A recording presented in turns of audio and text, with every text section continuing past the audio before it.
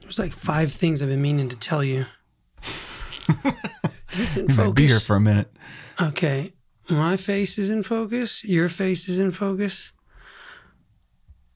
Let me just make sure my camera is on autofocus in case I move around, you know? Oh, you may very well move around.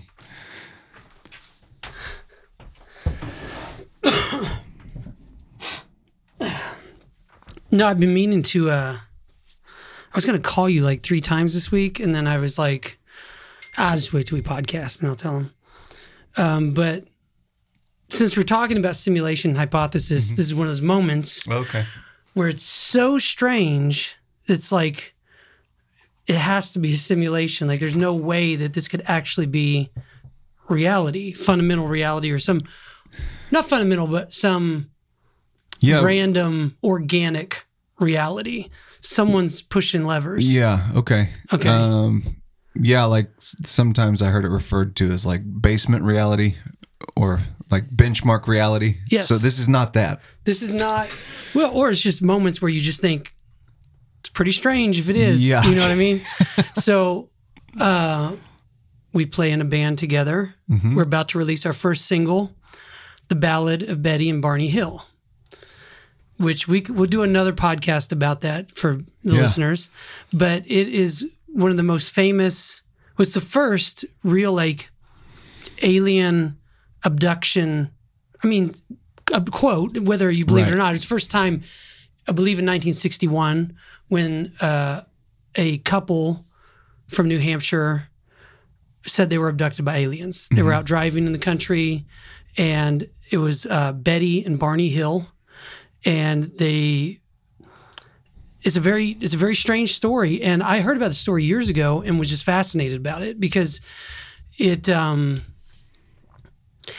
seems like more common, like you hear like aliens, like to me what was weird is that it was the first time. So it's like they were the ones that either made up these stereotypes that became prevalent in UFO lore or folklore, or they actually saw it. You know what I mean? It's like, and so I wrote the song about Betty and Barney Hill, which we recorded. And I have to say, I'm trying not to sound arrogant, but I think it's probably the best UFO alien abduction song ever written. You put some qualifiers in there. I mean, it could be. I mean, I'll say this. It's definitely the best country alien UFO abduction song ever written. Yeah. But I think it might be just the best UFO abduction song ever written. I don't know what you think, but I was just waiting for it. It's just the best song ever written. Ever. Yeah.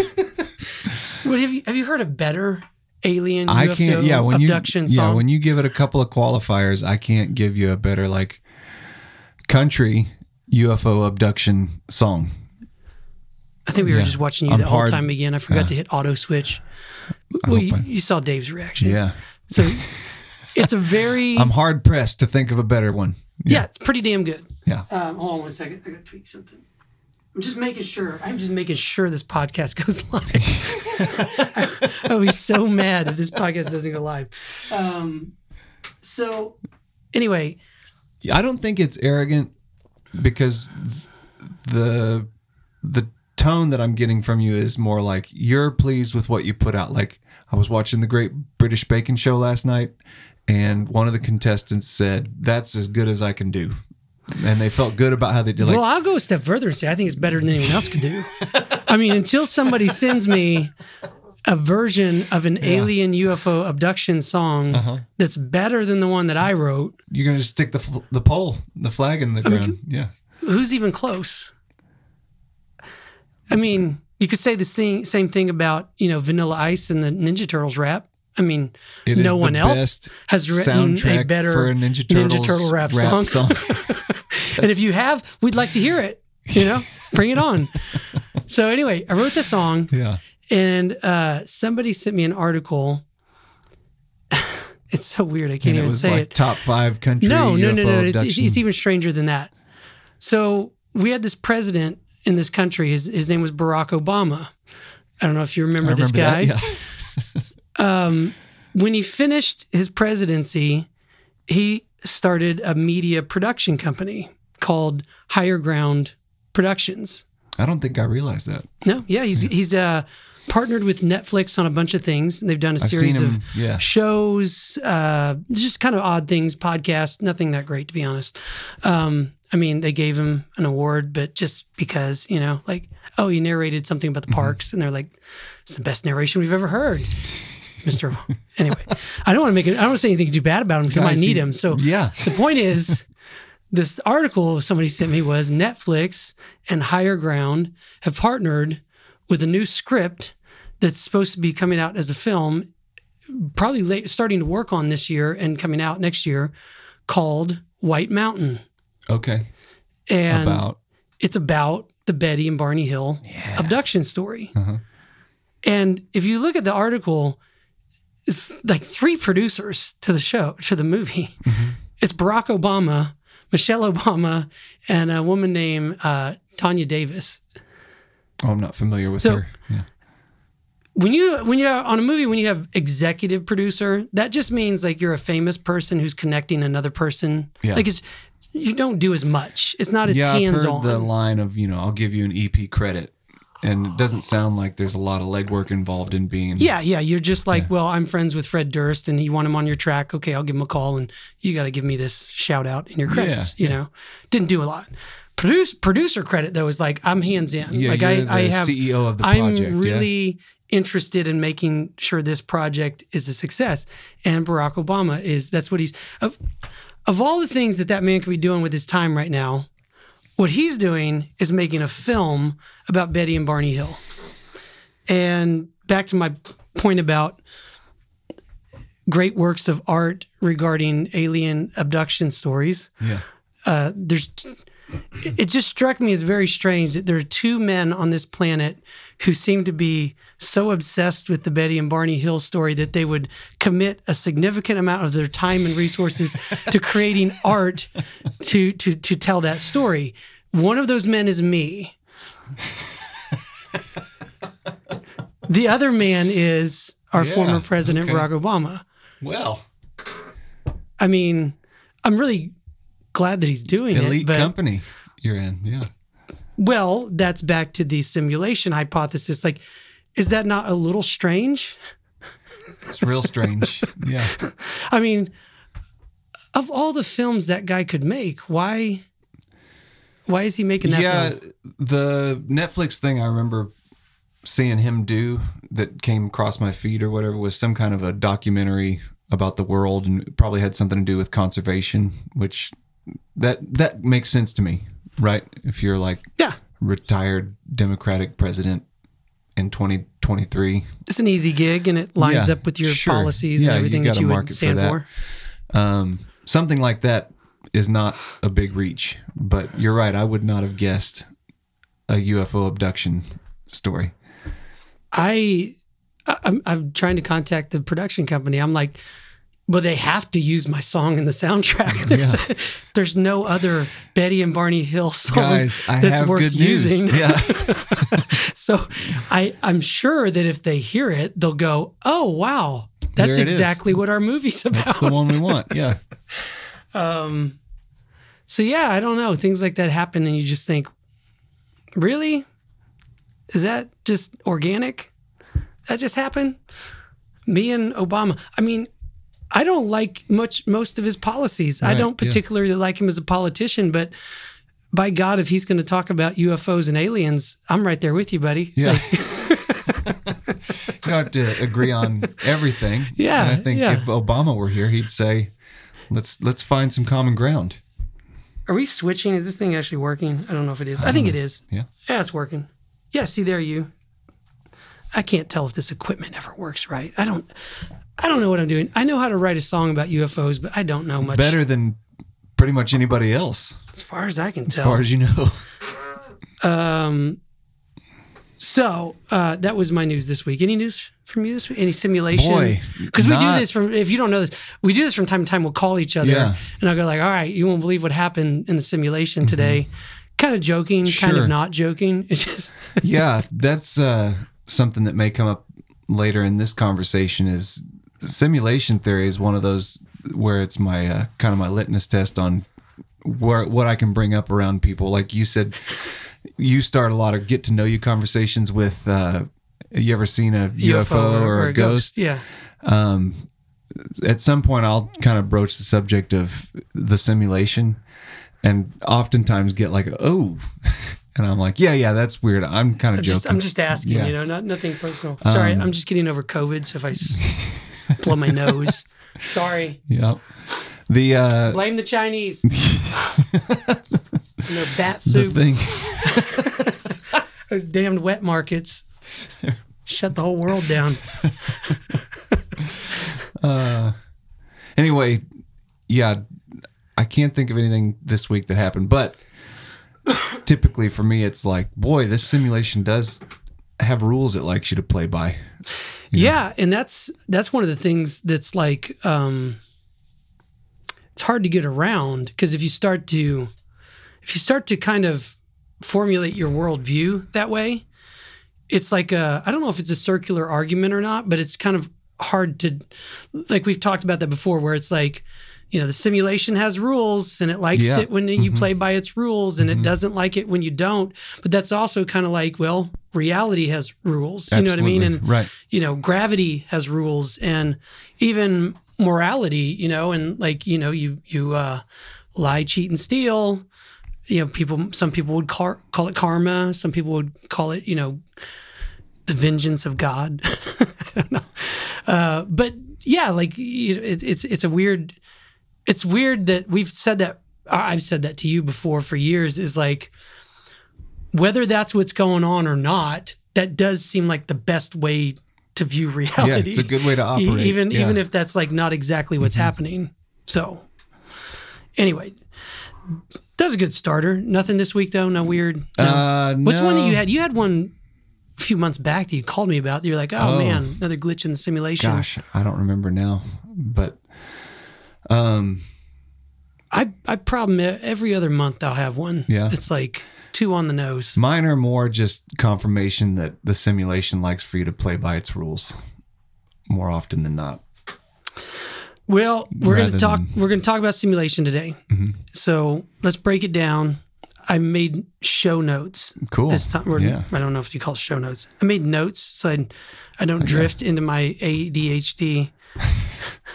I'll stay somewhat on topic. So when you're talking about simulation hypothesis, before you get into that, you really have to, like, it sounds like, because everybody saw The Matrix when it came out, and we kind of think this is a modern idea, but actually it's not. Like, it's gone way back to like Plato and a lot of philosophers back, looking at reality on a very fundamental level. 1,000 years ago or whenever. I don't even know how long ago that was, but it goes back to the idea of materialism versus idealism. Mm-hmm. So simulation hypothesis is kind of just like a modern take on idealism. And so materialism, and I apologize if we sound like morons describing this. I'm not going to pretend for a second that I'm a scientist or a philosopher. I'm a musician who writes songs about UFOs. The best songs. The best UFO songs you've ever heard in your life. And I'm going to just try to explain this the best that I can. These are Cliff Notes. So the materialism it comes down to, does matter give rise to consciousness, or does consciousness give rise to matter? Does that make sense? Yeah. I don't know if that's the right way to say it or not, but mind gives rise to matter, or matter gives rise to mind. And materialism is the idea that it's all just atoms. We're just meat on a rock flying through space, and give it enough time, eventually you're going to write Shakespeare and develop AI programs and everything else. You know what I mean? It's just random. Everything came from nothing spontaneously, and this is it. That's it. There's all there is to it. There's nothing particularly interesting or profound about consciousness or anything, really. I mean, it's really a bleak, kind of terrible way to look at it. I don't know. I mean, I feel like it's back to the idea of like, what's the best way to look at reality? Like, that's a very boring way to look at reality. Yeah, it is. Even if that happened to be true. It's bleak, and it's just making me think of, Crime and Punishment, the idea, like when we talk about the simulation has rules, like the main character, I believe he commits a murder just to see if he gets away with it. And it's like not a fulfilling thing for him to do. Yeah. You know, there's something the nihilism deep of it. within him that he can't deny. Yeah. That just won't let him get away with it. Yeah. So not to get into Crime and Punishment, but as you said, well, that's a pretty bleak existence. Yeah. I mean, I think if you are a materialist, I've never understood, I've heard lots of Sam Harris's and people like that try to explain morality in some way that like is just irrational or something. And it doesn't make sense to me. I mean, I think if all it is material, then I don't know why you wouldn't just lie, cheat, and steal to get everything you'd ever want. I mean, right. Yeah. But yeah, why is it that there is meaning in being ethical? I think there's no meaning in materialism. Right. I don't understand an argument for meaning. Maybe Sam Harris would like to come on and explain it to us. That would be amazing. Yeah. It'd be great. Right. We're both being atheists. Oh my God.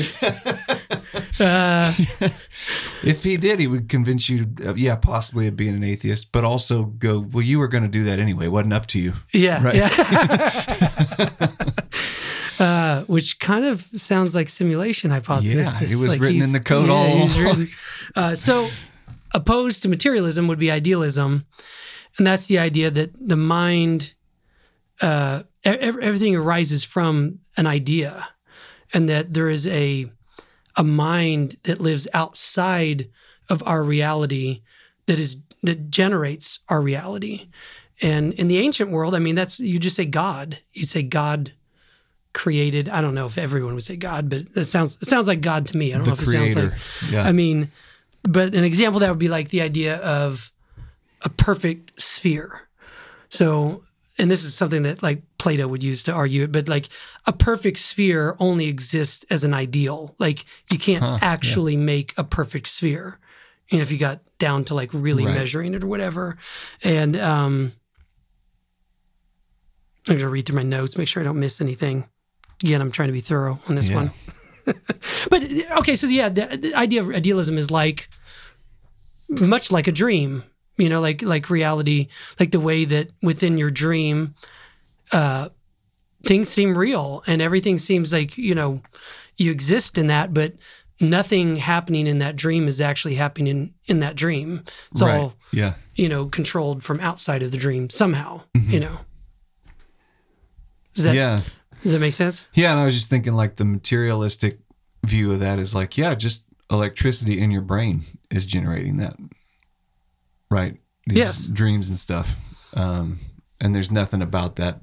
But I don't know. I mean, it's not uncommon for people to have dreams that they feel like tied in somehow with real life. Or like I'm a really lucid dreamer.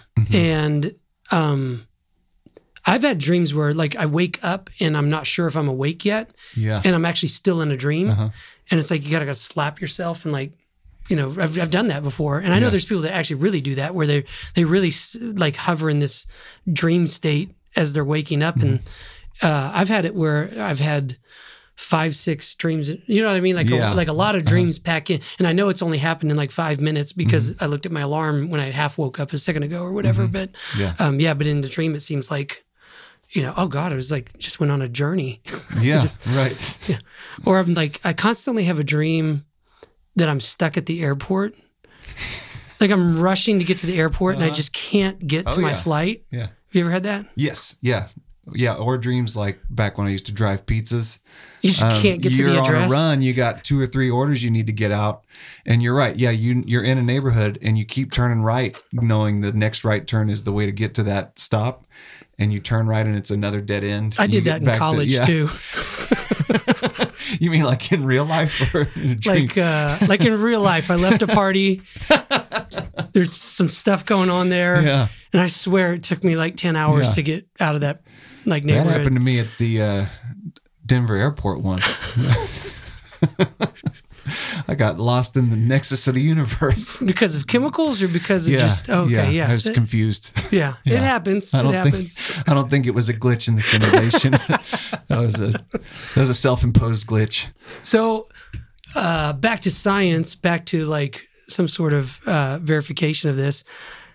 I made a list. There's a lot, but Dr. Brian Whitworth, he did an analysis of simulation hypothesis, comparing materialism to simulation and really taking a hard look at it. And I believe he's a theoretical physicist, but yeah, he went through all of the data and all of the, I mean, he just was saying, yes, it's highly, highly, highly, highly more likely simulation hypothesis than just random materialism universe. Yeah. And I mean, you don't even have to go I don't think he gets much into what exactly is going on. He's just saying the idea, the idea of materialism just doesn't. It's such a stretch. It doesn't make any sense because we've never experienced that in reality, where you say something that which is cannot come from that which is not is the idea, and that's not me. That's I think Thomas Aquinas or somebody, but. Yeah, this idea that all of reality, I had a buddy who used to say that people that don't believe in God, they actually believe in one miracle and it's the biggest miracle ever because it's I don't believe in miracles except that one where everything came just from started. Nothing just magically. That's the one I believe in. But all the other ones I don't believe When you frame it like that, that's pretty funny. Yeah. So it requires a lot of faith to go, nothing ever just comes from nothing. Except for everything one time. Yeah. And that leads right into the first proof that we live in a simulation. And that's the Big Bang. So the Big Bang was actually discovered, I didn't look it up, I don't remember his name, but it's a Catholic priest, I think a Jesuit priest. Long time ago, he was also an astronomer. And many people think that's a science thing. Science actually is, the church. And he noticed, I think, through studying, the solar system or whatever, that this theory of a Big Bang, that the universe is expanding probably from a common point. And now that's kind of really accepted by science as the magical explanation of all of reality. Yeah. But ironically, that actually is very difficult to explain reality. If you're saying that everything came from nothing, I mean, it doesn't make a lot of sense with the way we understand reality. But if you're looking at it from a simulation hypothesis, it actually explains reality. It makes complete sense. Because if you're in a game, this is a game or some sort of virtual construct, every time you rebooted the game, that would be a Big Bang. Yeah, sure. Everything came from a 0 point. Every time you turn on the simulation, that's what would happen. So the idea that we view our history and reality in that way makes sense because that's what you would expect. You wouldn't know anything outside of the simulation. It's just flip the switch, it's on. Flip the switch, it's off. Did you hear anything as you were looking into this about that Black Mirror episode about the simulation? I've heard other people suggest that or say something about that, but I've never watched it. What is the deal with it? The episode's called Hang the DJ. If you start listening to podcasts on simulation and hypothesis, you're likely to hear this.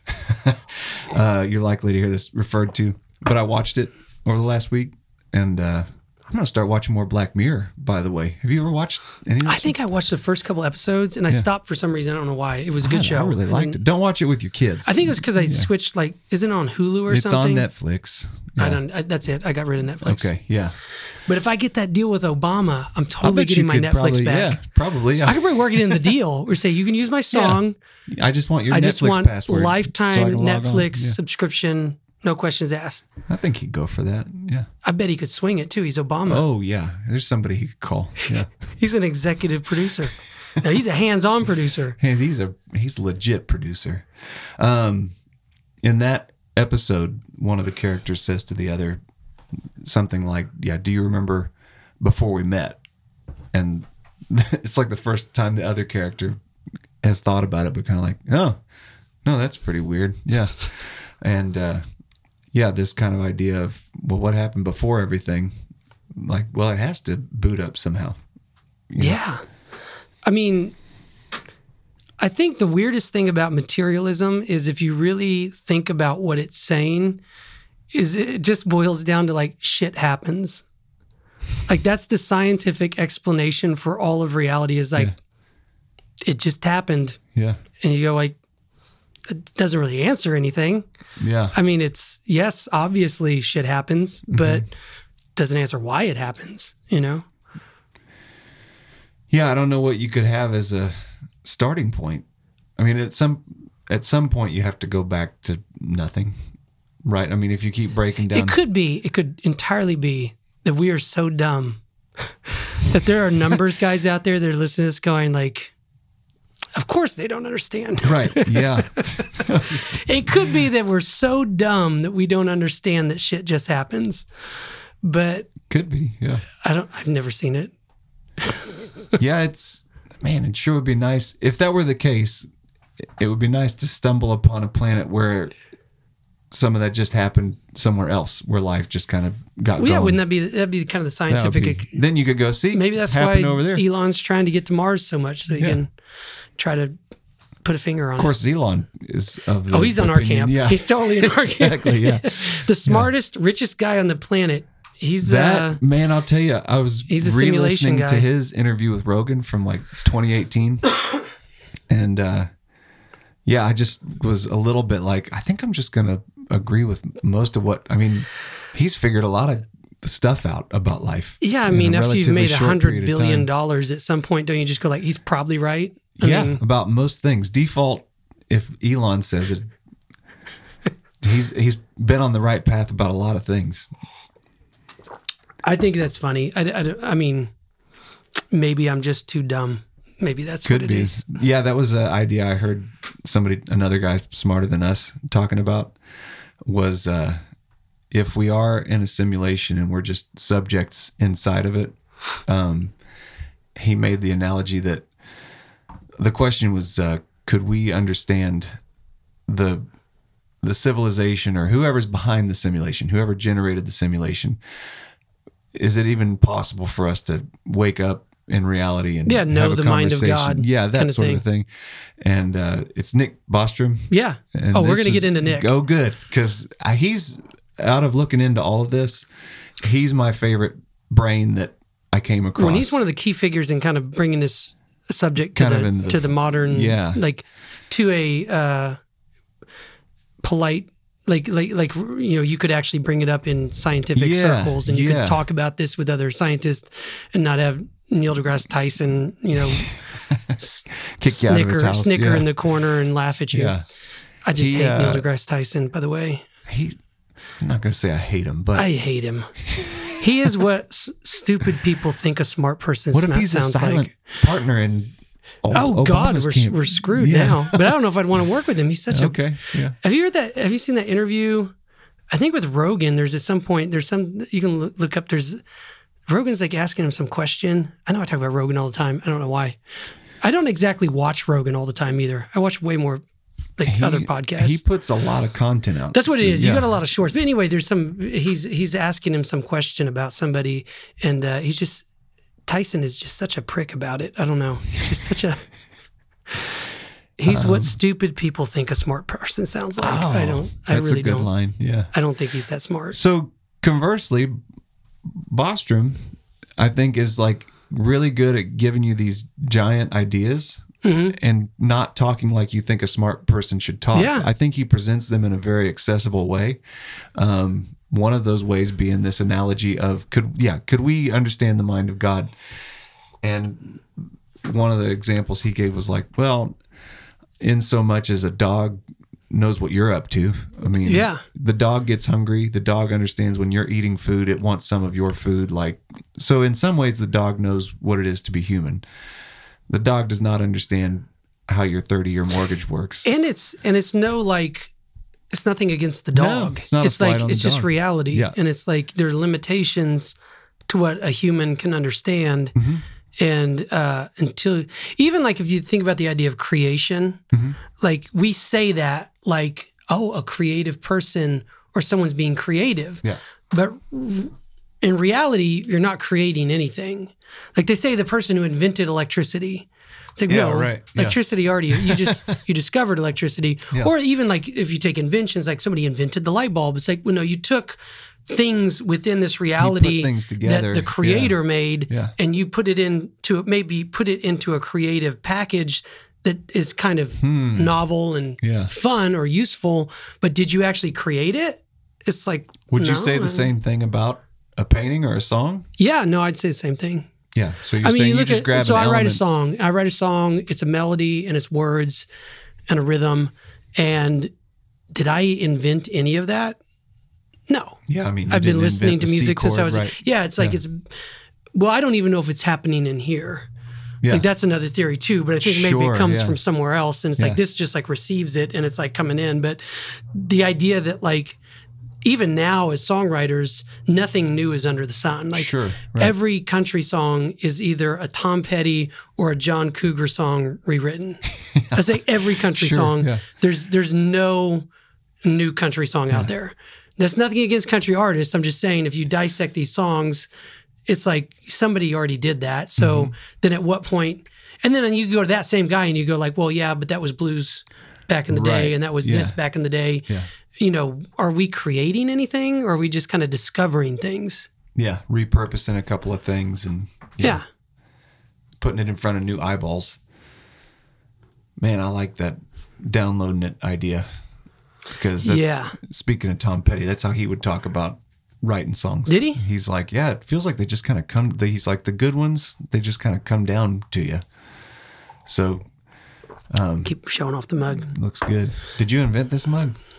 You created it? This is a perfect example of not creating something. So, this is from Adobe stock. Nice. Okay, so some other artist made that. Yep. This is a font search on ChatGPT for a 1950s font. Is that I was curious what made you land on that one. I forget what the font is called. So somebody else made that font. I did not. Yeah. And this is a mug made in China. Yeah. So, but that's my spin on it. Yeah. You know, so I made this mug. It's an original combination of those elements. Yeah. All right, let's move on with the simulation. Let's just prove it to everybody. No problem. Okay. This is a good one. James Gates. Are you familiar with him? Nope. Dr. James Gates.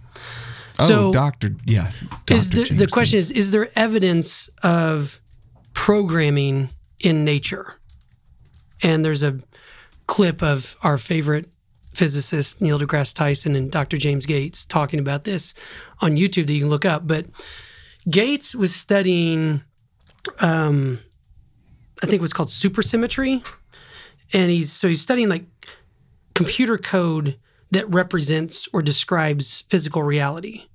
And he discovered a while back that the code that reality can be described with computer code. And not just like any code, like a very specific code that we use in computer programming. Ones and zeros. That's it. And he was shocked. Like today, I think he's still like, I don't get it. Like he was doing it, trying to discover like some novel, approach to understanding reality. And it was like, well, it's this computer program written back in the 1920s by, I even wrote down his name, Claude Shannon. So Claude Shannon wrote the computer code that describes physical reality. What did you do today? What did you do? Yeah. I wrote the greatest song, alien abduction song ever written. No, but that's, man, you listen to him talk about it with Tyson and it's like, he's not reading into it much, but he's just like, yeah, no, reality. It's pretty strange that it lines up exactly with the computer code that we're using. Yeah. Did you see that clip? I mean, no, I don't think so. But I'm just agreeing that it is strange. Like, that's an odd coincidence that you could find computer code that lines up with reality. Yeah.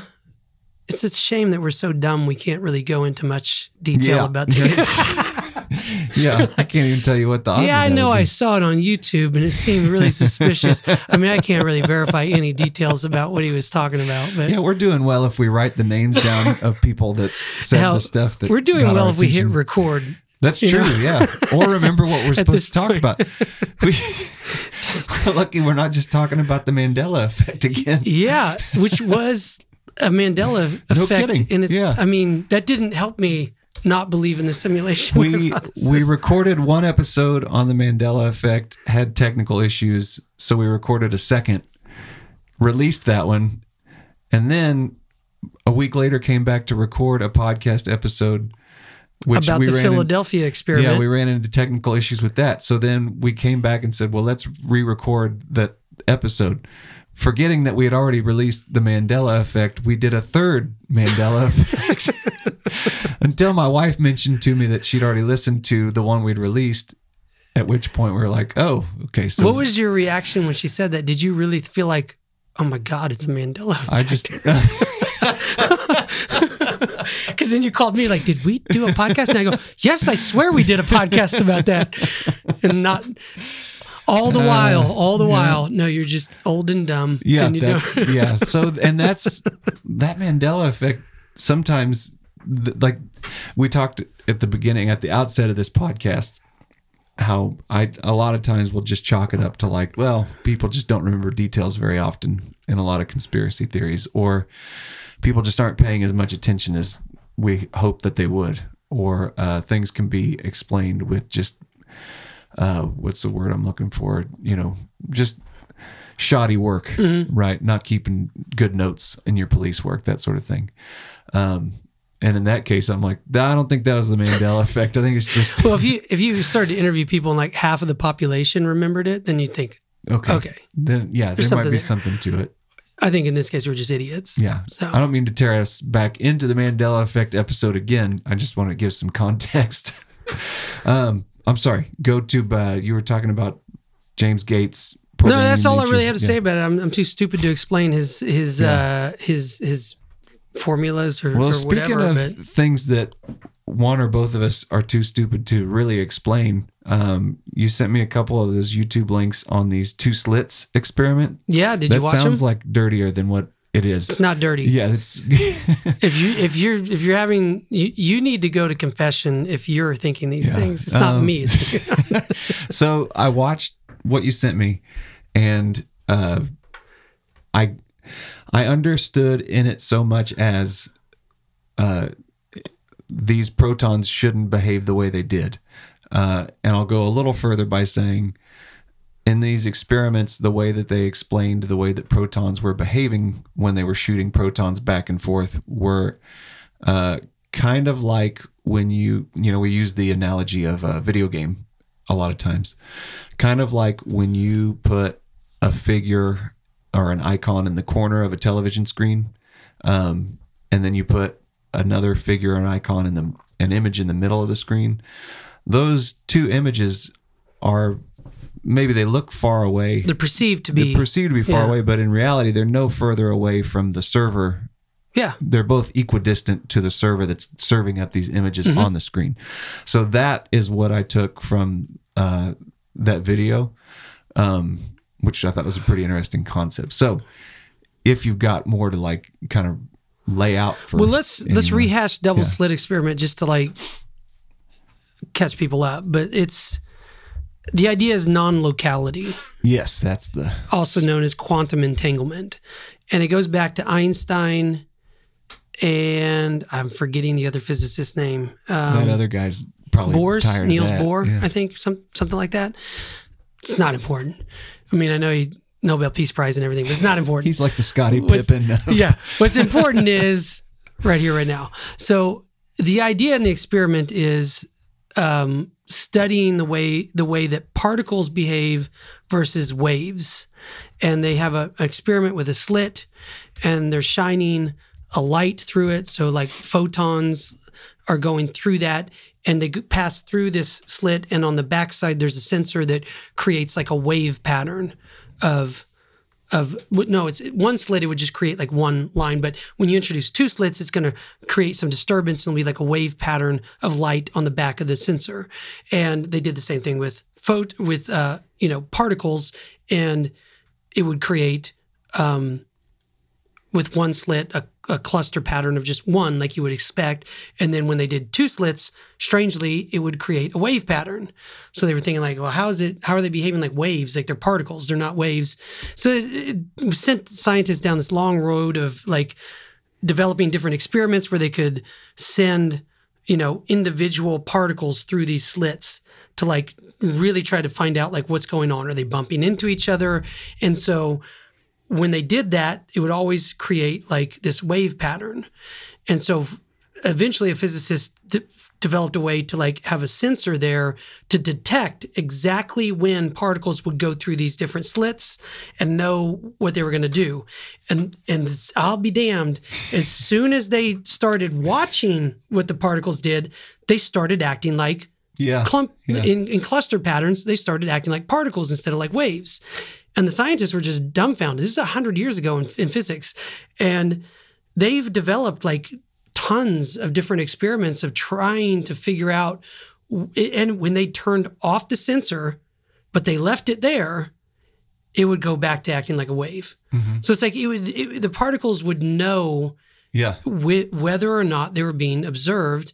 And that sounds like spooky action at a distance in, our materialistic worldview. But if you think about it in like a simulation worldview, it makes complete sense, because it's this idea that things are not observed. They don't exist until they're observed. Right. And that's exactly the way like a Sims computer simulation would work. Yeah, hopefully I'm kind of going in the same direction, but yeah, it's this idea that like right now my car is not parked in front of your house because I'm not out there to go to the car to observe. Yeah, is it there? Like, it saves bandwidth for the server. Yes, for us that's to just the idea. to just be observing this room. And that's the simulation. That would be an argument for it. That it's that the way that particles are actually functioning in reality is exactly how you would program a simulation to work to save computational power, so that you don't get like overloaded and the whole system goes down. Yeah, the tree actually would not be heard falling in the forest because it's efficient for the computer. It's only going to produce the tree when it's relevant for someone to see the tree. When no one's there, it probably doesn't exist. Yeah. Cool. Yeah, this is the sort of thing that makes your brain hurt.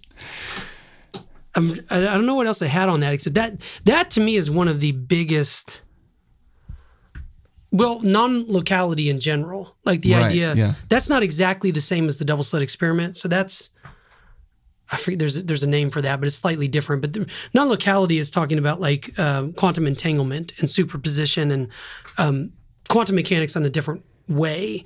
But that idea too, again, has been a big problem for physics to say Einstein couldn't rationalize it. His entire career, he worked to develop a unified theory of everything that would try to rationalize or prove quantum mechanics wrong.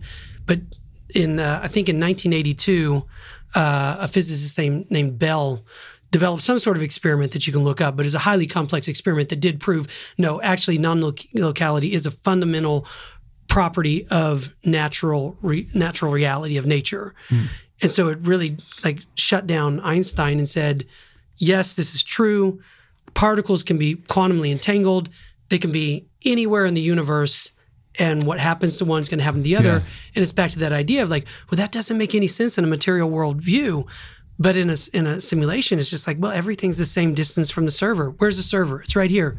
Okay, well, anything happening on the display, our display of a 3D reality, it might seem like it's halfway across the universe, but it's really not. The server's right here. Yeah, another analogy that was given in one of those videos you sent was like the idea of what are those called? Well, you turn the card and it's got like kind of a 3D effect. I keep wanting to say hieroglyph. That's not it at all. Like a card with a 3D like hologram? A baseball card. Hologram. Okay. That's what I was trying to think of. Hologram, where it's a two-dimensional XY object, but the way that they're bending light gives it a three-dimensional. That makes me think of, do you remember like when we were in like first, second, third grade? Kids today don't even know, but back in the day, they had these books that were like a bunch of they had like images that were like a bunch of small images, and you were supposed to put right next to your eyes and slowly move it away, and then a holographic image would appear. And I did that once to where like I went cross-eyed for a minute, and it was like, when it jumps out at you, and for you same kids that don't know what we're talking about, they used to have these things called shopping malls with stores full of these paintings. Yes, you would buy them. And then you go over to your friend's house and you like look at it and you like move your head in and out. Yeah. Whatever happened to those? I haven't seen one of those in 20 years. Did you ever act like you could see the thing just so you didn't feel silly? At first, because I think the first time I saw one, everyone was saying, and then somebody told me, it's a battleship. They were like, kind of cross your eyes and it'll work. And it did. But then my eyes kind of stayed crossed and it wasn't good. But you're talking about locality, and we're talking about not being smart. So I know that this is this is what I typed. Yeah, locality is not found in the universe, meaning protons arrive at given points at the same time, regardless of the distance that it has to travel. The idea being that all matter is equidistant from the server. So I'm not smart enough to have generated that thought. That's something I jotted down that I must have taken from. It sounded pretty smart. Well, I'm saying it wasn't like really smart, but it was like pretty good. I feel pretty good that I stole that from something, and I'm just relaying it, going, this is not just my interpretation of the idea, but I'm just agreeing with what you were saying. Like, yeah, what these smart people are finding is that locality is not a thing. That God's weird if you think about it. Yeah. The other weird thing that I don't know if we can articulate this very well, repeating what these smart people say, but the idea that some of this stuff goes back in time to change. Do you remember? Well, the double slit experiment. It would. Yeah. Like it would go back.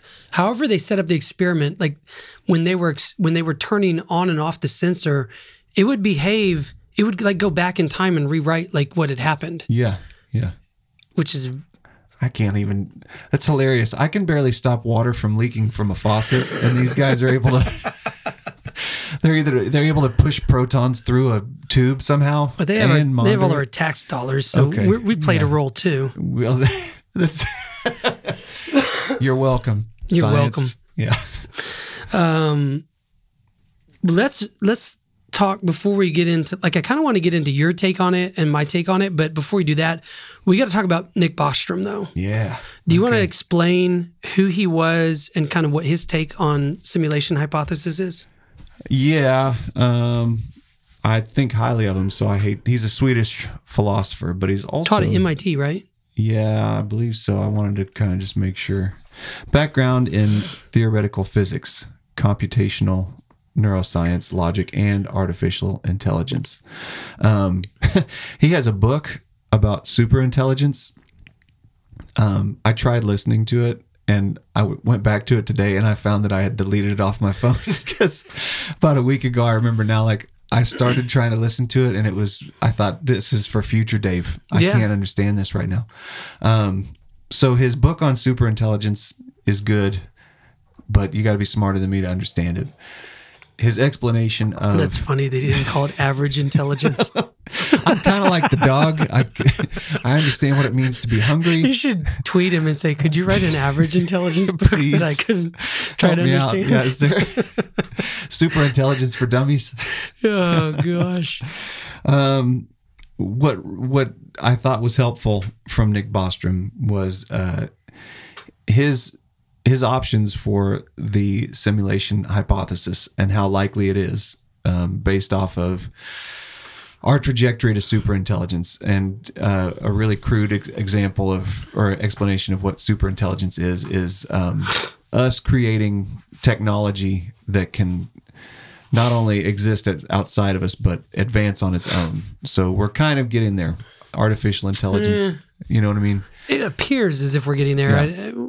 Jury's out as far as actually. Well, I guess what I mean is all signs point that we're on the trajectory towards it. Now, You're right. Lex Friedman made the point, like, he said he was fooling around with those Roombas, those little vacuum cleaners that go around your house. And he said, you can manipulate machines into acting seemingly human. It's easier than you think. And we kind of, since we're such emotional creatures, that we actually can be fooled easier than we'd like to think. So Friedman's talking about, he programmed a whole bunch of these little Roomba vacuums to make like sounds like they're in pain. Just kind of to see what the psychological effect was on him. I wish I was smart enough to conduct experiments like that. Yeah. And the way he said it was so dismissive, kind of like, I just did it in the sort afternoon. of, yeah. It would almost be like if I told you I set my clock 2 hours ahead to trick my body into waking up a little earlier all the time. I reprogrammed my Roomba to make noises like it was being tortured. And he didn't go into detail on why or how he had so many Roombas, but it sounded like he had a ridiculous amount of them in his house, and they were all making this like whining noise, like they were in pain. But that's neither here nor there. He was talking to Nick Bostrom. Bostrom saying we are on the trajectory to superintelligence as a civilization. And if a civilization is on this trajectory, there are 3 outcomes that they would end up reaching. One is that a civilization would destroy itself, whether that's nuclear warfare. Before we invent simulations indistinguishable from reality. Correct, yeah. Okay. Sorry, yeah. So we're on this trajectory to develop simulations where, whether you want to call it a headset or a Neuralink, or whatever it is, it's like Total Recall. You sit down, they plug you in, you don't know you're in a simulation. Right. So we're on that path to Total Recall, and for whatever reason, asteroid hits the Yucatan. It's all she wrote. Asteroid or just dead. We get sent back to the Stone Age or something where it's like no electricity. We war ourselves to death, and we just don't make it in time. To nuclear war. Yeah, I mean, something happens that stops that development. Yeah, and he discusses it more like, the way he refers to it is more like of our own making. We destroy ourselves, So, there is the possibility of an asteroid or some kind of... They did just have that meteor hit Texas that was like 8 tons of TNT. Did you hear about that? No. It's outside of Dallas. Okay. No, it's caught on Ring doorbell. No kidding. Yeah, like you don't see it hit, but you can hear it. Like, boom. I would hope so. It's like, man, I would love to see that hit, though.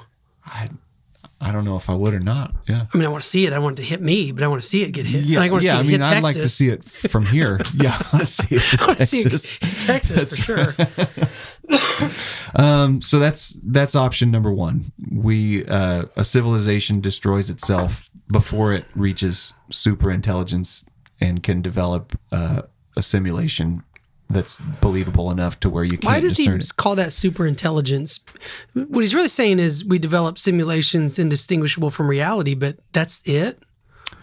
Like he's saying, like that's the point of like super intelligence, because then it's like, well, what do you do 1,000 years from then? What do you do like 1,000,000 years from then? At what point do you say, oh, we're super intelligence? You know what I mean? He had a super duper intelligence, duper intelligence. You mean like what's after super intelligence? Yes, exactly. It's kind of a weird arbitrary point to say, well, when we can make Total Recall, we've reached the finish line. We're super intelligence. Because it doesn't seem like it takes much to fool humans. Would be my thought. Not humans like us. It doesn't. Not you and me, for sure. We thought we podcasted this before. We probably already podcasted this. We're going to finish and go, oh, shit. I have to call my wife. You're going to have to start double checking with her before we publish Babe, is it okay anything? if we release the... Is it okay? Please? No, you've already talked about Kennedy. Yeah. Oh, damn it. Number 2. This is a funny option. For whatever reason, the advanced civilization loses interest, which I think is hilarious. But I mean, is it loses interest, or they also decide not to do it for some sort of ethical reason? The couple of interviews I listened to, he says it like lost interest, sort of like I recently acquired a bow for hunting. It's in my garage. I haven't got around to using it yet. Yeah, you just 30 years go by and you just never touch it. And one of these days, somebody goes, "Oh, are you a bow hunter?" And I'll go, "You can have it." Didn't get around to it. Yeah. So much in that same way, a civilization could go, "Gosh, I was really getting somewhere with that simulation." I'd heard him say that same thing, both those things. So like what you're saying, but also maybe we watched Total Recall again and we realized how unethical it would be to do that to someone's mind, even if they were like, put me in paradise. You go, you don't want to go in paradise because you're never going to come out. You know what I mean? Right. So it was, but the idea is that we intentionally decide we're going to stop developing this technology. We put our simulation because humans always do that, right? They're known for like having a new technology and then having the wherewithal to say, of course, let's pump the brakes, guys. Let's not go too crazy here. If anything, we'd go all America on it and we'd create it and then we'd tell other countries they can't use it. Of his three things, that's the most absurd one to me, is because I think that humans have never done that ever in history. No. But I think that's part of the case he's making is, okay, you just don't get to simulation because something interrupts you. Something outside of you. Yeah, your house catches on fire. You can't cook your dinner. Second, you go to cook dinner and you lose interest for some reason. That's not likely. You're going to stay hungry. Third, we're in the simulation. You're in the simulation. And what I liked is he referred to, he goes, well, the odds are, 1 in 3. Out of the 3, that is the most likely. And it is, the likeliness, if there is a simulation, it's very likely that there are many, many versions of this simulation. Yeah. So then he calls it the bland principle of indifference. He says, according to the bland principle of indifference, the likelihood that we are the one base reality out of thousands or millions of simulations being run, it's just not very likely. Not very likely. The likeliness that influenced my personal hypothesis about what's going on. Yeah, well, because it comes down to like the likelihood, and you just think like, really, that doesn't seem likely. Yeah, I agree. So that's his take on it. 3 options. Which I really think is 2 options, because I did 2 and I did 3. That's how dumb I am. I was like 3. I really think it's 2. It's either option 1 or option B. Option 1 or B. So option A is we destroy ourselves. Get destroyed, the one of humans holding back somehow from developing this. Have we ever? I've been listening. I mean, if you spend 5 minutes on OpenAI right now, tell me they're going to hold back. I mean, the company's valued at $29 billion already, and they haven't really done anything. So we have a hunger and a thirst to develop technology that the only way it would stop, in my opinion, is if someone like an Elon Musk became a complete tyrant and took over the entire world and just said, no, you're not not doing this because I say no. All the other scientists, they want to do it. They're not going to stop. Right. And I'm not advocating for that. I don't think anyone should be king of the world. But no, but I'm just saying that's all. That's the only thing I could see that would stop it is some sort of top down, like a parent saying, yes, no, you don't get to do this right now. That's exactly what it would be. It would be maybe it's the aliens. They come down and they say, no. That's enough. Yeah. That's enough, kids. Which, I mean, maybe that's an option, or maybe that's a possibility for option 1. We destroy ourselves or are destroyed. Maybe it's the aliens coming just hit down. That re-switch button. Yeah. Or reset. Whoever's monitoring the simulation. Oh, see, but now that puts us back in, we're pro-simulation theory. If we are in base reality and there are aliens, then you're right. It's possible that aliens. It's so weird as you say that. Even just think about if we're in base reality, and if there are aliens, God, the stakes just went way up. Man, what exactly is going on? I said it pretty matter of fact, and I was about to draw the comparison to, just like if you were watching a hill of ants, and the ants started to get too worked up, and they started to come towards your house, you might put your foot down and crush the anthill. So. Perhaps the aliens are watching us down here, and our wars with each other. It's more tolerate. Like if you're watching the ants and they started to domesticate the grasshoppers to do the work for them, and then you went "Hey, now, the direction this is going, I don't know where this is going," and they start milking the grasshoppers.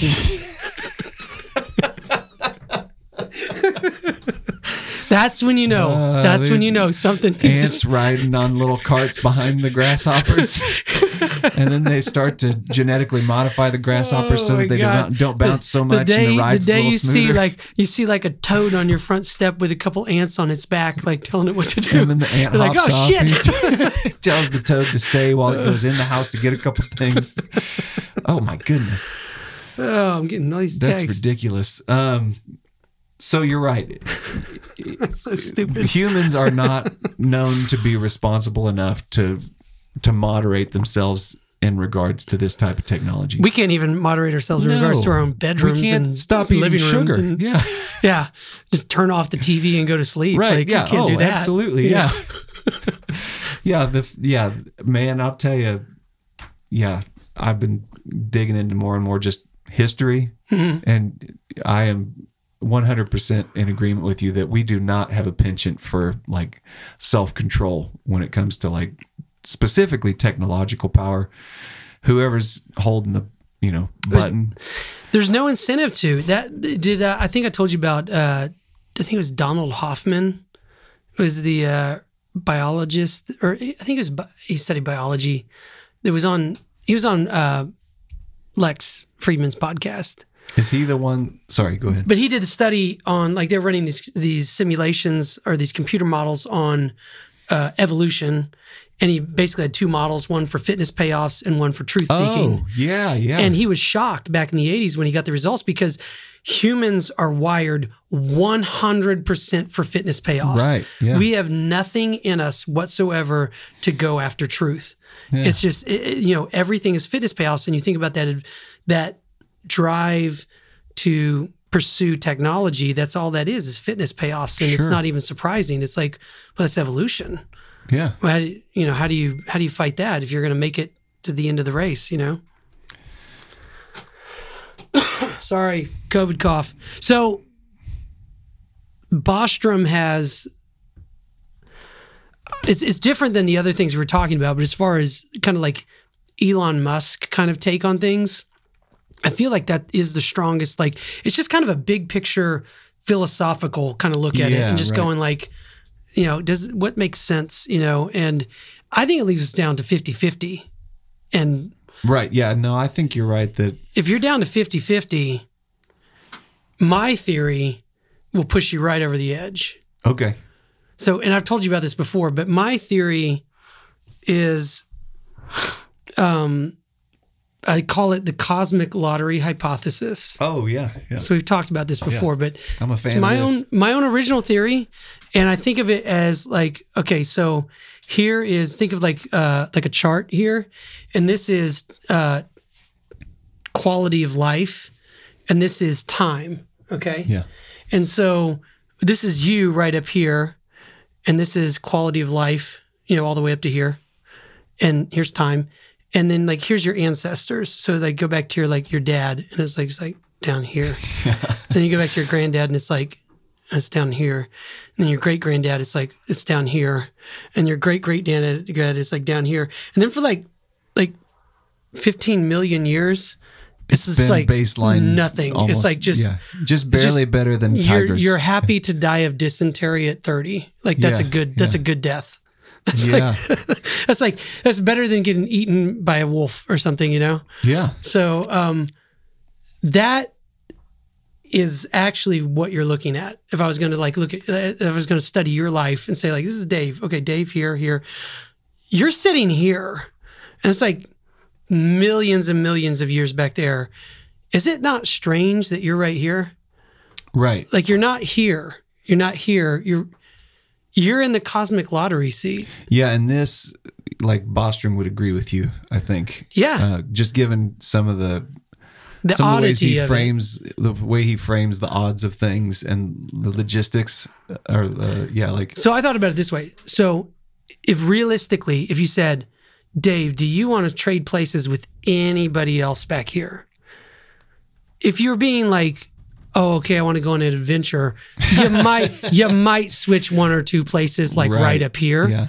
But would you really go back here to like dead at 30, dead at 20, whatever? The truth is, if you were being smart, you would never trade places with anybody else in your timeline, ever. But if you asked anybody in your timeline, do you want to trade places with Dave?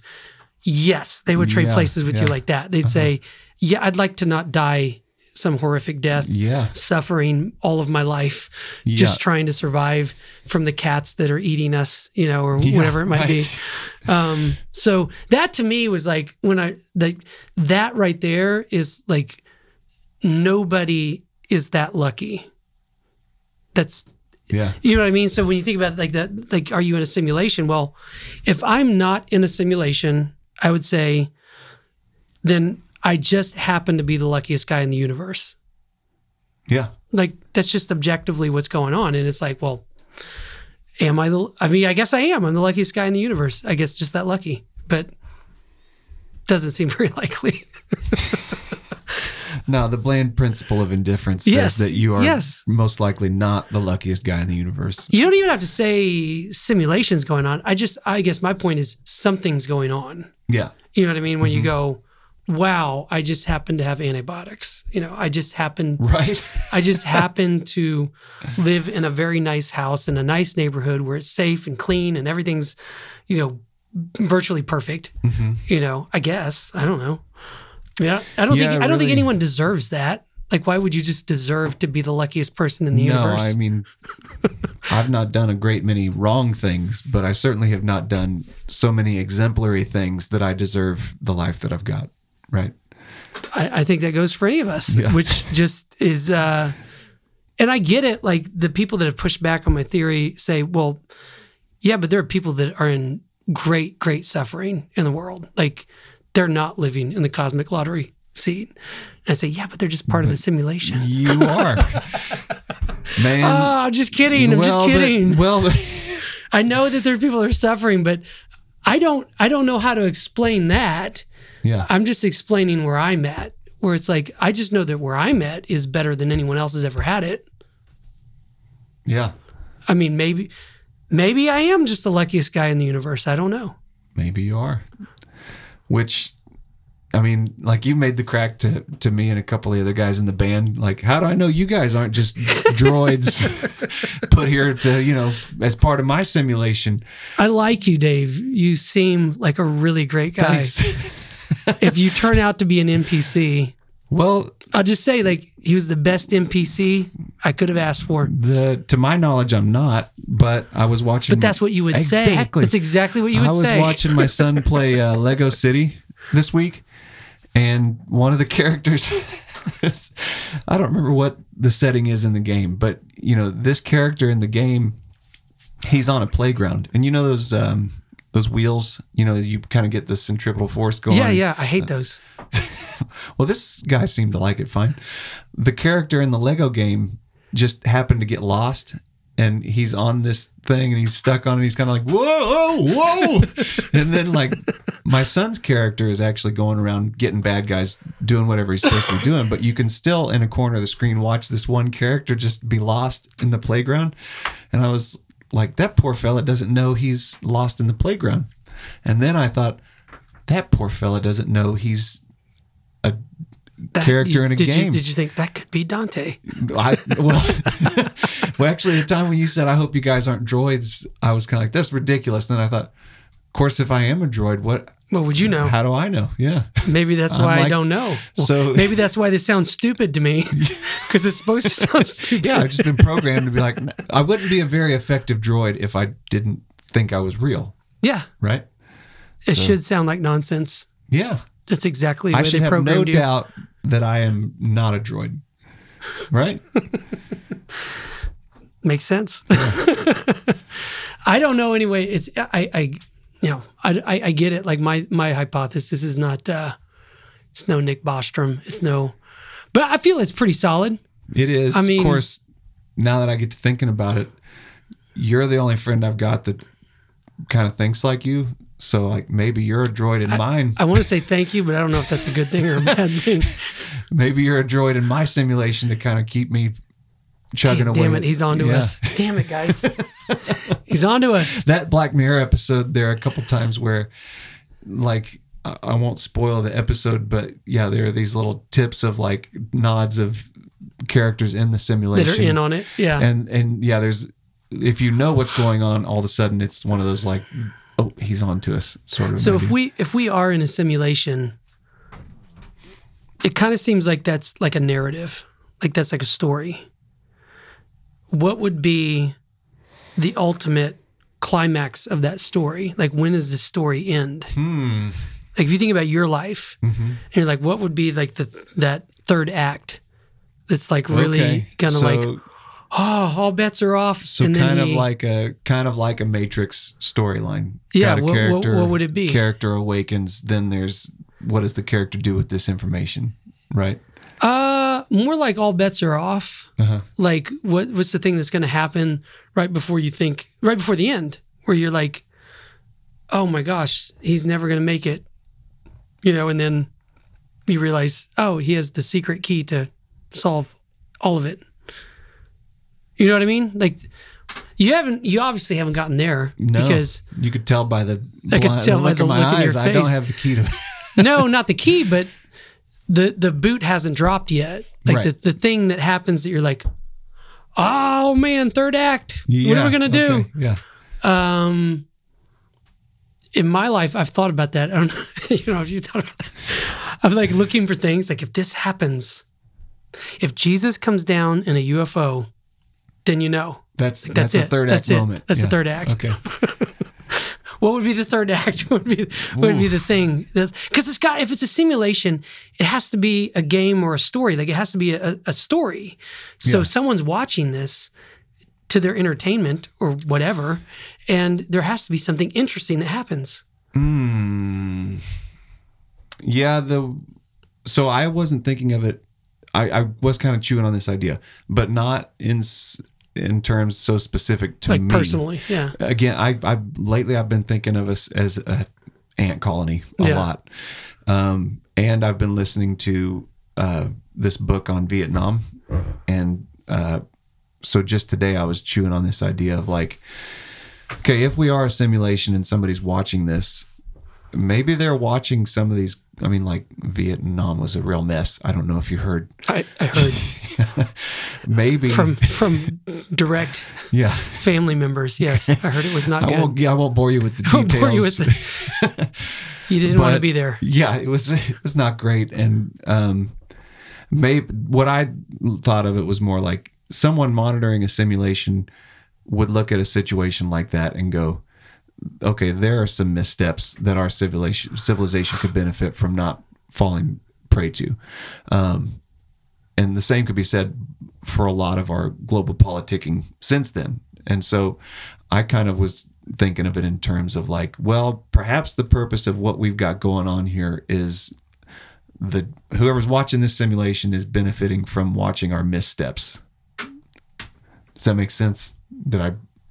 It makes sense. I don't know if I agree with it. I mean, I think if you think about it like a Total Recall kind of thing, it's more about you. Yeah. You know what I mean? Like, you're playing a game. You plugged into this. You're trying to be why would you play this game? Maybe out of boredom. But if it's an ultimate game like this, you play it more out of like to try to better yourself, you know, like you're trying to level up. You know what I mean? Yeah.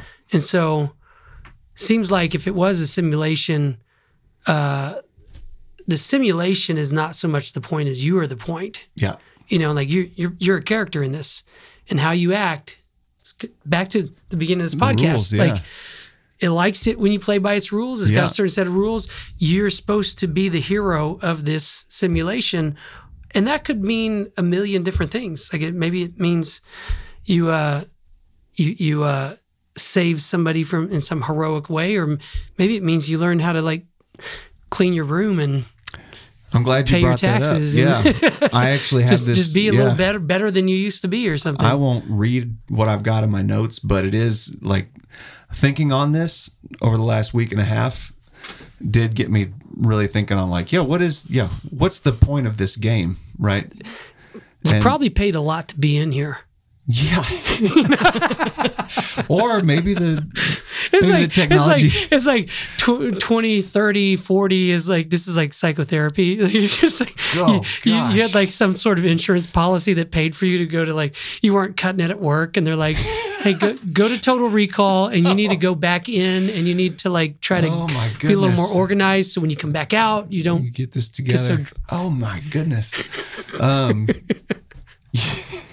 Yeah, to me, what I came away with is the point of this game. Leveling up to me looks like you said, learn how to clean your room, that sort of thing. Putting myself in a position physically, mentally, financially, to where I am the most help to the people around me. Like that is the best way to catapult us, the collective us, forward. I'm not an Elon Musk in terms of brain capacity or influence, right? Mm-hmm. I am only Conspiracy Dad podcast. Give it a few years, but perhaps I will be in that position if I continue following the simulation rules. But my point is, the more I can do to, optimize myself and do well for myself and be in a position, kind of like, I've been thinking about. I've got friends that have a lot more free time than I do. They're in a position. Guy's named Dante. You are who I'm thinking of specifically, but yeah. The guy that researches all kinds of conspiracies on the internet all day. You got 5 kids. You don't have that much free time. I'm talking about, just anybody that can, who, you've got somebody you can call if your battery's dead. They can come give you a jump. Yeah. Typically, those guys have more latitude over their day to day, right? And that's a result of the life they've set up for themselves. So to the end that I can put myself in a situation to loan you some money to buy a new battery, or I can call you an Uber, or I can take the time myself to come to the parking lot and help you out. Like, to me, that's starting to become the objective. Well, that makes you a winner. Yes. Yeah. A winner in reality. Yes. That's You're in a game called reality. And it's like, you're trying to be a winner. I mean, I don't necessarily need to be the president to put the most good positive effect out into the world. This is not. I'm not the first person to think of this. Now that you're saying that, maybe that when I said what's the thing that would happen that you're like, oh, this is the climax of the story. Yeah. It would be something unexpected. Yeah. It would be something like money doesn't really matter. It's all a virtual construct. Mm-hmm. Power doesn't really matter. It's a virtual construct. All this is like a virtual construct. So the thing it'd be like some little thing that you thought that you almost dismissed. Yeah. But then in the process of living, you realized that was the most important thing, and you did it. Yeah. And it was like the perfect thing for the moment. You know what I mean? Mm-hmm. I'm trying to think of a good example of that. I just think of things like that pilot that landed in off of New York in Long Island. Yeah. Like that kind of thing where you're like, nothing, just the right guy for the job right then. You know what I mean? And that's the game. Game over. Start over. Yeah. Oh man, you got to watch that Black Mirror episode. Man, but it's Lent. Oh. And my Lent thing this is tough. So I gave no Black Mirror. Catholics give up stuff for Lent, if you don't know that. But I gave up screen time after dinner. Oh, that's good. Because that's my thing is I always fall asleep watching movies that I like and stuff. But I did it last night for the first time, and it was tough. Like I put my phone on the charger and was just like, that's that. I'm just not touching it. Yeah. No TV. I'm gonna go play with the kids and go to bed. It's supposed to read be a book. I read a book. It's supposed to be a sacrifice of some kind of significance. Yeah. Right. You don't give up something that you don't necessarily do anyway. Yeah. Yeah. I mean, there's no sacrament to that. I think it's going to be a good one though. It's going to be good for me to just turn it off. Mm-hmm. Just, not till you watch the end of this episode, then turn it off. All right. We're like in an hour and a half. That was a good podcast. Dave, thanks for joining us. Thank you. Simulation Hypothesis. Check out Nick Bostrom.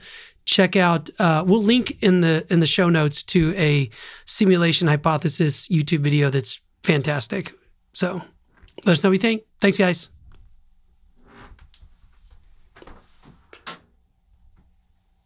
Stop recording.